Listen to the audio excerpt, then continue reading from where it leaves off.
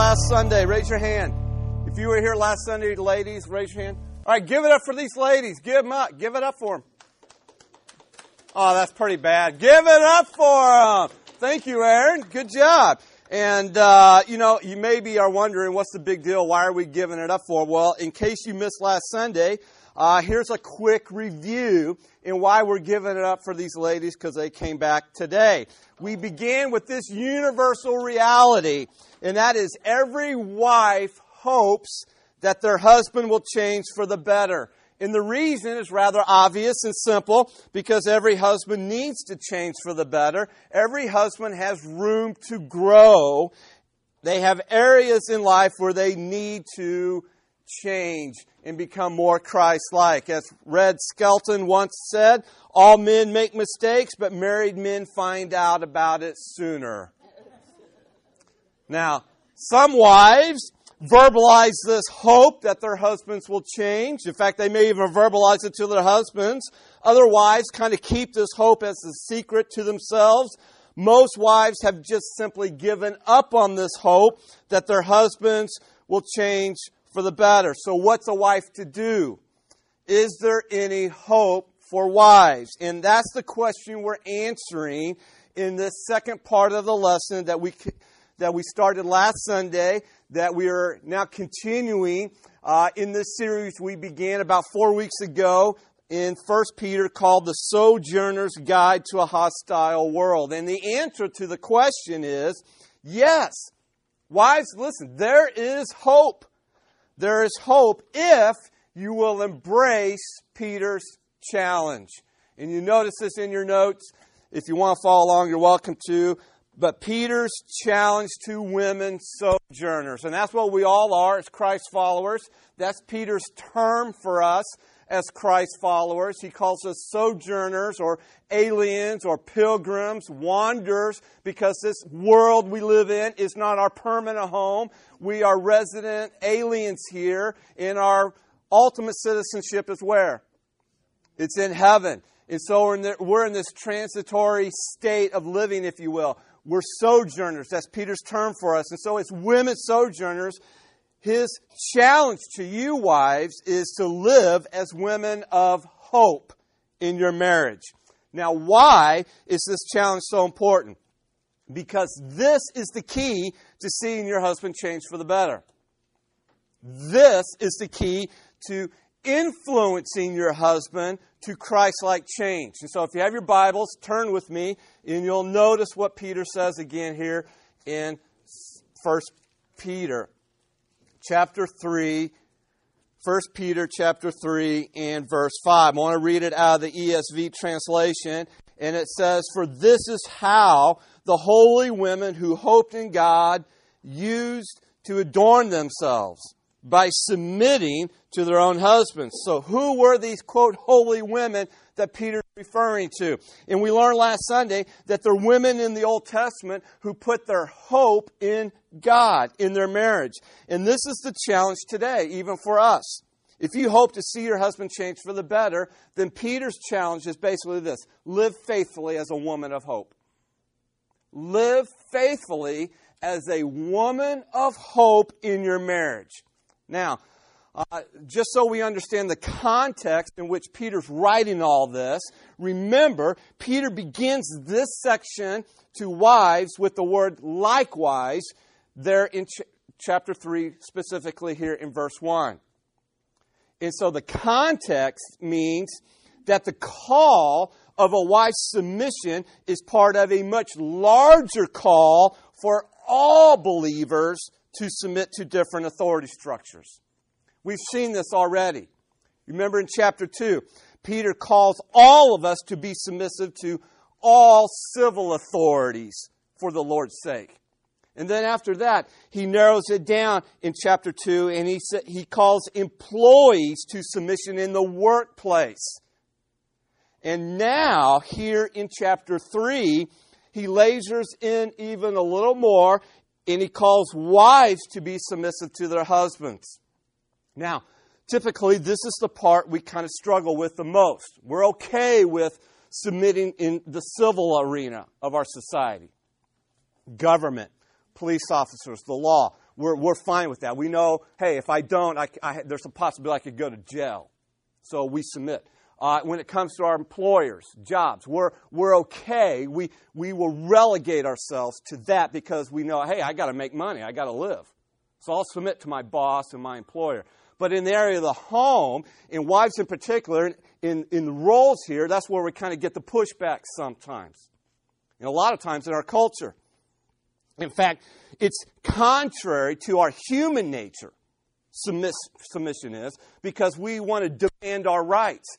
And it's definitely contrary to our culture that says, man, discard God's roles for husbands and wives. And yet this is what God calls us to live as believers in Jesus Christ, and in particular, as women of hope in marriage. So wives, how do you go about influencing your husband to Christ-like change and do it without animosity in your marriage or creating an environment of animosity in your marriage? That's the question. And Peter now lays out in these 6 verses, he gives us 2 different principles here. He tells us what not to do, and then he focuses on the positive, and here's what to do. Last Sunday, we focused on what not to do, the negative part. And we learned, he says, basically do this. Abandon strategies that disappoint. Abandon these strategies that disappoint in influencing your husband to Christ-like change. And we learned last Sunday that no matter how well-meaning a wife may be, the natural, and when we say the word natural, that is our flesh, our human nature. The natural way most women or a wife goes about seeking to change her husband is very destructive. And in the end, it brings about disappointment. In fact, Peter tells us there are 3 strategies that wives are tempted to use, but in the end, they always disappoint. And those 3 strategies were what you may remember are, he says, 1, words don't work. Words don't work in changing your husband. All right? So abandon that. He says, number 2, beauty won't last in a strategy in changing your husband. So abandon that strategy. And then we saw number 3, liberation can't deliver the fulfillment wives are looking for. So abandon that strategy. And now Peter begins to focus on here's what to do. All right? And we see this in number 2. Focus then on God's strategy. So abandon those strategies that bring disappointment and won't work. And now focus on God's strategy in influencing your husband to Christ-like change. Now, here's the deal though. For many wives, they view their role, and we're all prone to do this, even husbands too. And we'll get to husbands next Sunday. So guys, you better show up next Sunday, okay? Don't flake out here next Sunday and bail out. Come next Sunday because we're going to be addressed. But many wives tend to view their role as, quote, conditional. That is, their behavior depends on their husband's behavior. This attitude says something like this. Well, sure, I'll be the kind of wife I should be if he's the kind of husband he should be. And that's how most people approach their marriage in our culture. You work with them, you live by them, you probably have family members like them. In fact, maybe you've tended to, operated in your own marriage that way, with that kind of mindset. On the surface, that mindset sounds great. Turnabout is simply fair play. And that's what that mindset is all about. Turnabout is fair play. But here's the one problem with it. This passage isn't written to wives who have husbands who, quote, play fair. This passage is written to all wives in general, and specifically to wives whose husbands do not, quote, play fair. Or as Peter says, specifically, he says, they do not obey the word, these husbands. Which is another way of saying that these husbands, they're not believers in Jesus Christ. So by implication, this passage now is directed to women who live with disobedient husbands. Husbands who care little about God. Husbands who are, yes, difficult to live with. Husbands who aren't loving their wives as they should. In other words, these are husbands who need to change for the better. So wives, where are you going to turn? Where are you going to turn for hope in influencing your husband to Christ-like change? You can either turn to what our culture says, or you can turn to what God says here in His Word. I hope you will turn to God's Word because God gives you a strategy of hope. In fact, what we see in God's strategy is this powerful portrait of a woman of hope in her marriage. You say, what's that portrait look like? Well, that's what we're going to spend the next few minutes painting a picture of it. Because Peter gives us these brush strokes of this portrait of a woman of hope. Notice it. Number one, first of all, a woman of hope is submissive to her husband. Now, wives, please, I plead with you, don't tune out God just because our culture has bashed the concept of submission in marriage.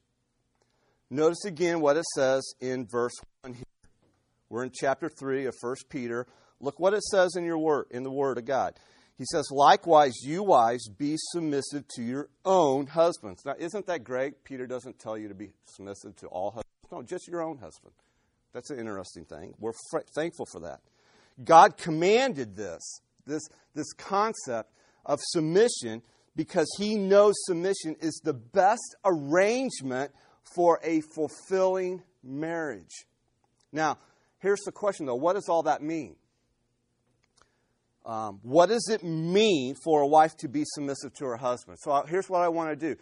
I want to give you a definition of what it means, and then we're going to talk about what it does not mean. Okay? Because there's a lot of misconceptions out there. The Greek word here for submissive means to be subject or subordinate. And literally, it's the idea to place under. Okay? To place under the authority of someone. I love this quote, this definition by John Piper that he gives, and it's in your handout. Notice what he says. He says, submission is the divine calling of a wife to honor and affirm her husband's leadership and to help carry it through according to her gifts. It's the disposition to follow a husband's authority and an inclination to yield to his leadership. So submission is an attitude that basically says this: I delight for you to take the initiative in our family. I'm glad when you take responsibility for things and lead with love. I don't flourish in the relationship when you are passive and I have to make sure the family works. Okay? But submission does not follow a husband into sin. And we need to be clear on that, ladies and guys. It does not mean you follow your husband into sin. That's why the attitude of biblical submission also says, it grieves me when you venture into sinful acts and want to take me with you. You know I can't do that. I have no desire to resist you. On the contrary, I flourish most when I can respond joyfully to your leadership. But I can't follow you into sin as much as I love to honor your leadership in our marriage. Christ is my King. So wives, please understand. Submission has nothing to do with equality. We're all equal. We talked about this in our series in Genesis, going all the way back to Adam and Eve. When God created Adam and Eve, created man and woman. We talked about that. Submission has nothing to do with worth. Submission does not mean the wife is inferior to the husband. In fact, that's why I love what it says in Proverbs 31:10. This is such a wonderful verse. It says, who can find a virtuous wife? For her worth is far above rubies, it says. There's nothing degrading about submitting to authority or accepting God's design roles for husbands and wives. If anything, it's the first step toward a fulfilling marriage. is understanding, all right, as a husband, this is my role, God-given, and as a wife, this is my God-given role, and I submit to these roles that God has designed, going all the way back to Genesis, when He created Adam and Eve and created the institution of marriage. After all, God's the creator. He's the all-knowing one. He knows how marriage works best, and so He set the design for us. And so instead of putting myself above God and thinking I know what's best and how marriage works, no, I'm going to submit to our Creator, and I accept these gender roles, these husband and design roles even in marriage.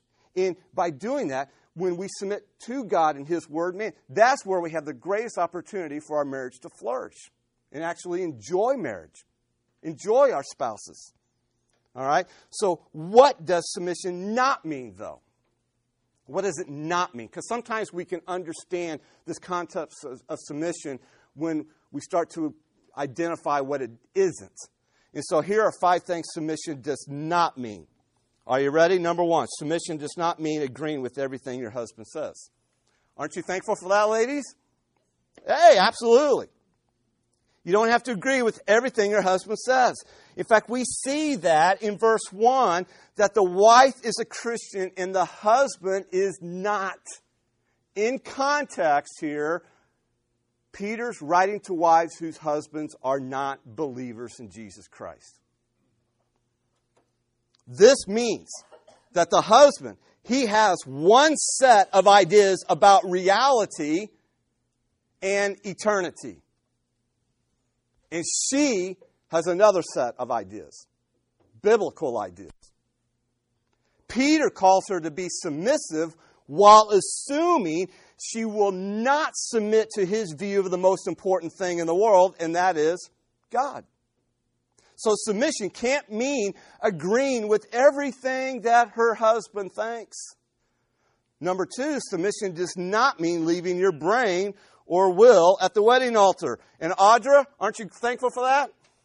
Audra and Chris are getting ready to get married here in 2 weeks. You're all invited. The wedding's on Saturday, November the 24th, 2 o'clock in the afternoon. All right. You're all invited. Hope you'll be here as we celebrate the uniting in marriage. It'll be a good thing. So, listen, submission is not inability or the unwillingness to think for yourself. Case in point. Here is a woman who heard the gospel of Jesus Christ. She thought about it. She embraced in her heart the person and work of Jesus Christ. And she chose Him. Jesus, I want you to be my Savior and Lord. Her husband heard the gospel also. In fact, we kind of know that because Peter probably wouldn't say, he uses this phrase, that the husband disobeyed the word. So more than likely, these husbands have heard the gospel. The wife embraces the gospel while the husband rejects the gospel. So he's thought about it, but he's not chosen Christ yet. But this wife thought for herself, and she acted on the gospel. God intervened, opened up her heart and her eyes, and she responds by faith. And Peter does not tell her to retreat from that commitment to Jesus Christ as her Lord and Savior. Number 3, submission does not mean avoiding every effort to change your husband. In fact, that's what the whole text is about. The whole point of this text is to tell a wife how to, quote, win her husband to Christ. That's what it's all about here. That's what Peter means when he says in verse 1, likewise, you wives, be submissive to your own husbands, that even if some do not obey the word, they without a word may be won by the conduct of their wives. So the goal of this text is to actually help wives bring about the most profound change in their husbands that can be imagined. The transformation from being a spiritually dead unbeliever to a spiritually alive believer in Jesus Christ. So submission does not say, hey, I renounce all my efforts to change my husband or to influence him to Christ-like change. In fact, Peter is saying that submission is actually part of God's strategy for changing your husband or influencing your husband for Christ-like change. Number 4, submission does not mean putting your husband's will before Christ's will. This text clearly teaches that the wife is a follower of Jesus Christ. Listen to me, ladies.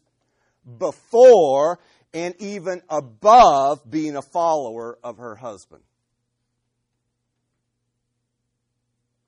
Why? Because in this case, her husband is going on a path of unbelief. And she does not follow him in that. Because she has been called to be a disciple of Jesus Christ who lives as a sojourner even in her own marriage. Remember, when Sarah called Abraham Lord here in verse 6, it was Lord with a lowercase l. It's a term of respect we saw last Sunday. And her obedience to Abraham is qualified obedience because her supreme allegiance is to the Lord with a capital L. And then number 5, submission does not mean getting your personal spiritual strength primarily from your husband. Now, it is true, a good husband should strengthen, and guys, we'll see this next Sunday, should strengthen and build up and sustain his wife. He should be a source of strength for his wife and his family. But what this text shows us is that when a husband's spiritual leadership in the marriage and home is lacking, a Christian wife is not deprived of her strength. Submission does not mean she is dependent on him to supply her spiritual strength. In fact, the text assumes just the opposite. She is encouraged to develop spiritual strength and character not from her husband, but for her husband. Remember, verse 5 says that her hope is in who? God. Her hope is in God. That's the secret to flourishing with a difficult husband. You don't get your strength from your husband, but from God. You hope in God. You look to God for the love and the security and the joy that you long for. So a woman of hope is submissive to her husband. That is the first brushstroke that Peter paints in his powerful portrait of a woman of hope. She's submissive. And yes, our culture has a whole concept of what that is and is not. And you have to decide for yourself, here's what I'm going to embrace, and here's what I'm going to discard. Because, man, I'm telling you what, we are inundated with our culture's concept of how to survive in our marriages, especially in this area of submission. And you got to decide, am I going to embrace what the culture says, or am I going to embrace what God's Word says here? Who am I going to trust? What am I going to believe? What am I going to live by? Peter's painting a portrait of a powerful woman here of hope. And he says the first brushstroke is she's submissive in her marriage. Number 2, Peter says, a woman of hope is chaste in her conduct. Chaste in her conduct. Look what it says in verse 2 now.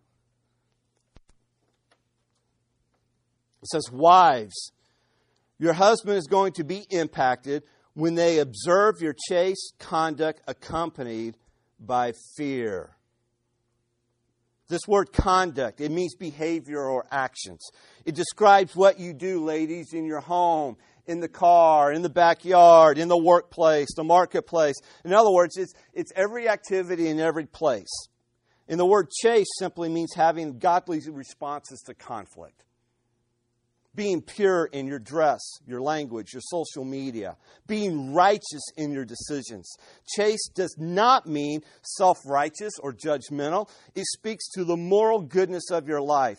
And when Peter says this phrase, accompanied by fear, so chaste, accompanied by fear, that describes your genuine love and reverence for the Lord. And God says a chaste or pure wife is a very powerful tool in influencing Christ-like change in the life of your husband. So the first brushstroke is she's submissive. The second big brushstroke is a woman of hope is chaste in her conduct. And now we see the third brushstroke. Number 3, a woman of hope is godly in her character. Godly in her character. Look what it says in verse 4. Peter writes in verse 4 here. But let it be the hidden person of the heart with the incorruptible ornament of a gentle and quiet spirit, which is very precious in the sight of God. Now, what does this mean? What's Peter talking about here? Well, it means her attitude is gentle. That is, she's considerate. She's not pushy or demanding. We might think of gentleness this way. It's strength under control as you live under the power of the Holy Spirit. The opposite of a gentle spirit would be, and you think in your mind some terms. The opposite of a gentle spirit. And most of what you're thinking through in your mind right now is probably correct. The opposite of a gentle spirit would be things like combative. So a gentle spirit, a woman who is gentle in her spirit, that means she's not brash. And oh, do we live in a world, in a society where women are brash today. I mean, it's brashness.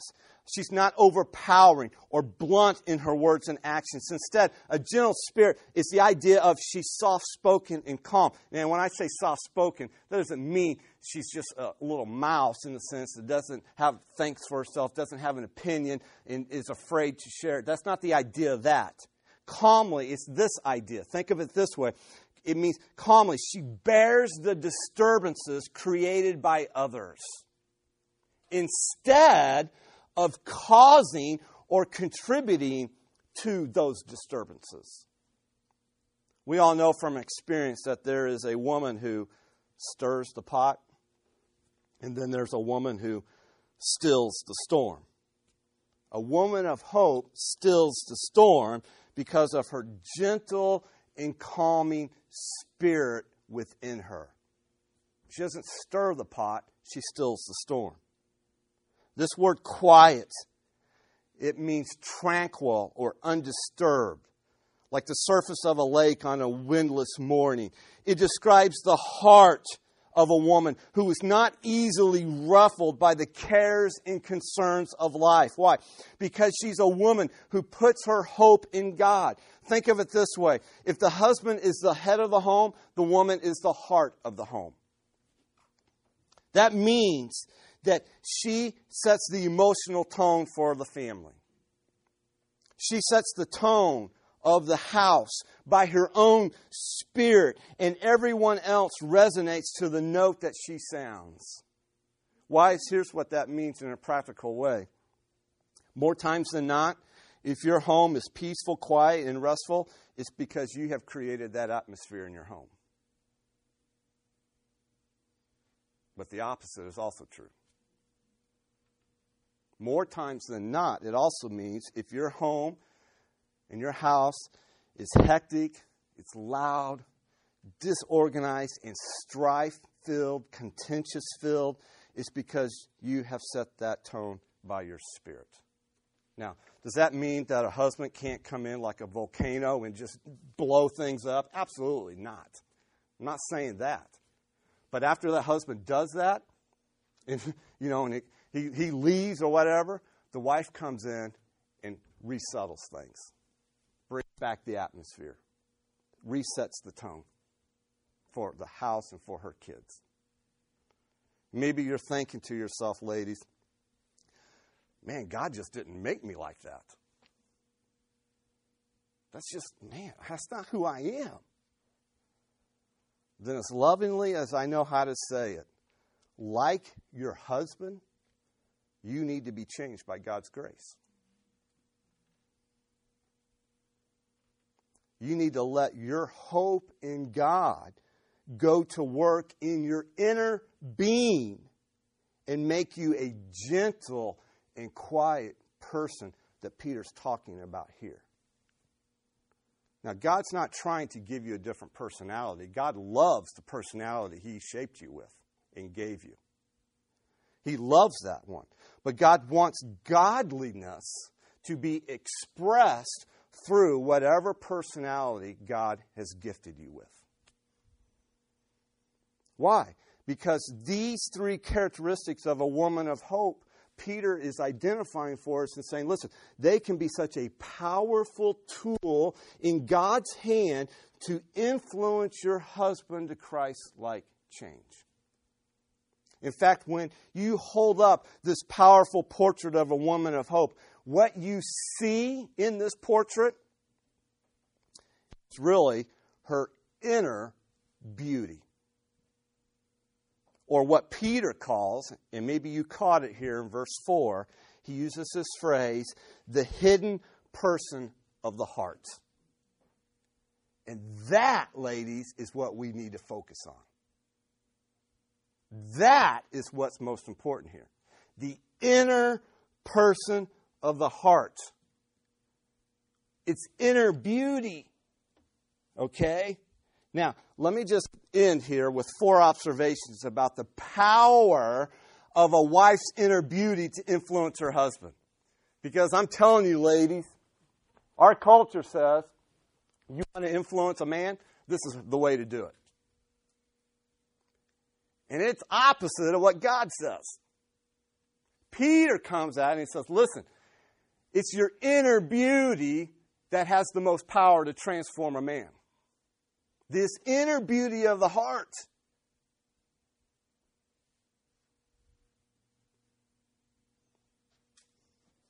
So here's 4 observations about it. Number 1, inner beauty is persuasive with your husband. Inner beauty is persuasive. In other words, notice this, in verse 4, it actually says that a husband can be won. Or more specifically, Peter says, this husband can be won over or gained. In other words, that same husband of yours that needs to change for the better, listen, that means Peter's saying he can be persuaded. Over time, he can see that you have something great going with God that he doesn't have. And he can be drawn to have it by what he sees in your life. And if you want to see your husband change for the better, your adornment then is not on the external. Peter's saying your adornment is the inner beauty of the heart. That's what's persuasive. That is what's powerful in influencing people. Both your husband and even your kids. Inner beauty communicates that message better than any finger-waving warning or hands-on-the-hips lecture to a man. However, please understand, this is not a guarantee that your husband will change. Why? Because there can be no guarantee. Because every person chooses their own course in life. Here's the point, wives. God is trying to change your husband, and you can be used to either help or to hinder God in the process. And inner beauty goes a long, long way in helping God change your husband for the better. Inner beauty is powerful. It's persuasive. Number 2, inner beauty is permanent over time. It's permanent, ladies. Peter is making a contrast here. While outward beauty, we saw this last Sunday, outward beauty is what? It's fading, right? Does it last forever? No. Whereas inward beauty can be flourishing. Don't you love that? What makes you truly beautiful as a lady, as a woman, is so much more than just skin deep. You can't buy this kind of beauty. Listen, and there's nothing wrong with ladies getting together for a Mary Kay party. Nothing wrong with that. All right? Nothing wrong with that. But, man, think about ladies getting together for an inner beauty party. Hey, ladies, you want to come over to my house on a Friday night? We're going to have an inner beauty party. Silence on the phone. The invitations go out. Nobody RSVPs. Mary Kay party? Oh, yeah, food and party. Yeah, we'll focus on the external. I'm not saying it's wrong, but let's weigh this out a little bit.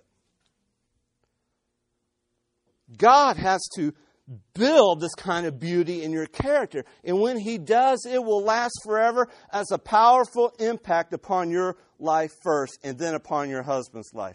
Proverbs 11:22 says, as a ring of gold in a swine's snout, so is a lovely woman who lacks discretion.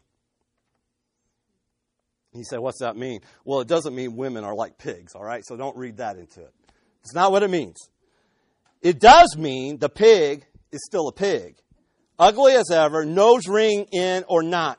And in the same way, a woman can be blessed, in other words, here's the application. A woman can be blessed with incredible physical beauty, but if she doesn't have that inner beauty, you get the point. Let me put it this way to you, moms. You will never hear your kids say, wow, Mom, you are so beautiful. I just want to obey you and respect you now much more.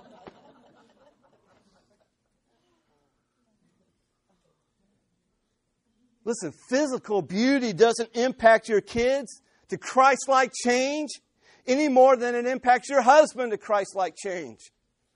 That's why Proverbs 31:30 says, charm is deceitful and beauty is vain, but the woman who fears the Lord shall be praised. That's the power of inner beauty. It's persuasive, it's permanent, and you know what Proverbs says? It will be praised. In other words, this woman, this wife will be praised. In verse 28, 3 verses before this says, you'll be praised by your children and by your husband because of this beauty. Well, Proverbs 31, ladies, you got to go there and read it. And guys, too. Number 3, inner beauty is precious to God. It's precious to God. Verse 4 says that the inner beauty of a gentle and quiet spirit is very precious in the sight of God. And in other words, is valuable to God. The idea here is that God looks down from heaven and He sees the woman of hope who have inner beauty, and He smiles and says, they are so precious to me. Inner beauty is precious in the sight of God. And if you're a parent of a young daughter, man, then let me encourage you to help your young daughters to focus on that more than the external beauty. They already get that from our culture. In fact, the image is so prevalent among our teenagers and kids, even in elementary school. And that's all the focus and the emphasis. And so reshape, even for guys, for young men, here's what to look for in a woman as a potential wife. It's the inner beauty. Women, or as a daughter, here's what to develop. Here's what to focus on developing more than your physical beauty. It's the inner beauty of the heart. That's what matters most. And then number 4, inner beauty is proven to work. It's proven to work. Now, ladies, perhaps you're wondering, well, if I buy into this inner beauty program, will it work? Will it really change my husband? Will it really have an impact on my family? And as we said before, there are no guarantees that your husband will change. There just aren't. So you can be the most godliest of women, and that doesn't mean you're guaranteed to have a Christ-like husband and he's going to become that. Just doesn't mean that. But yet, it can still work. It can be proven. In fact, God reassures us with these words. Look at what it says in verses 5 and 6. It says, "For in this manner, in former times, the holy women who trusted in God also adorned themselves, being submissive to their own husbands, as Sarah obeyed Abraham, calling him Lord." And so what Peter does here is he lifts up Sarah, the wife of Abraham, and these other women of hope in the Old Testament as these shining examples of inner beauty at work. Now, as we wrap up this and conclude, let me just say, I know, wives, that some of you, man, you long to see your husband change for the better. In fact, there are maybe some wives here who, maybe in the past, maybe even in the present, you've been hurt by your husband in different ways, different levels. So to come and hear a lesson like this can be a lot like what Peter writes here in verse 6. It can bring fear to your heart. Verse 6 says, "As Sarah obeyed Abraham, calling him Lord, whose daughters you are, if you do good and are not afraid with any terror." The NIV says it this way: "If you do good, ladies, what is right, and do not give way to fear." Do not give way to fear. Now, I got 1 minute. And let me say this, wrap it up. Fear is probably what holds most women back from living out God's role of submission in marriage. It's fear. Plain and simple. This phrase Peter uses, "give way to fear," it means you're quickly alarmed by all the what ifs in your marriage.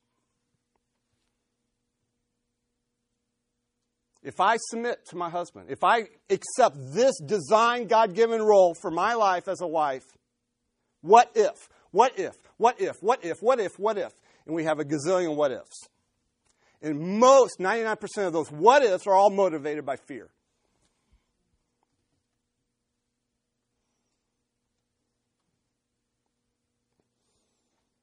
So wives, let me ask you, what are your fears when it comes to God's strategy in changing your husband? What are your fears when it comes to being submissive to your husband? What are your fears when it comes to focusing more on your inner beauty? And the bigger question is, how do you then not give way to these fears and instead you triumph over these fears? And the answer is, brings us all the way back full circle, hope. That's why the challenge from Peter is to live faithfully as a woman of hope. The presence of hope drives out fear. Women of hope fight the anxieties. They overcome all the what-ifs that rise up in their hearts. They wage war on fear, and they defeat it with their hope, not in what the culture says, not in what they can do, but in God and His promises and His Word. This is what women of hope do. They hope in God, and they triumph over fear. And it all comes down to this. Ladies, will you live as women of hope or women of fear? That's really what it comes down to. And so you have a choice. Does that mean you're going to live it out perfectly? Oh, no. And men don't either. We're all human and we falter. And that's why we go to God in His power each and every day. All right, Lord, this is a new day and I need your presence. I need your help. I need your power to help me live and fulfill my God-given role in this marriage with a difficult husband. Or maybe he's a good husband. It doesn't matter. We all struggle in our own sin nature as wives and husbands to live as women of hope each and every day. Because I'm hoping and I'm putting my trust in you, Lord, in the promises you have for me in here, in your truth. And I'm going to discard, I'm going to avoid being inundated in a sense and embracing the cultural's view on this. And instead, I am going to embrace what you have for a biblical marriage. That's what it comes down to. Lord, we thank you for our time together. We thank you for the truth of your word. Help each and every woman here to live as a woman of hope and to triumph over the fears that reside in our hearts. We pray these things in your name. Amen.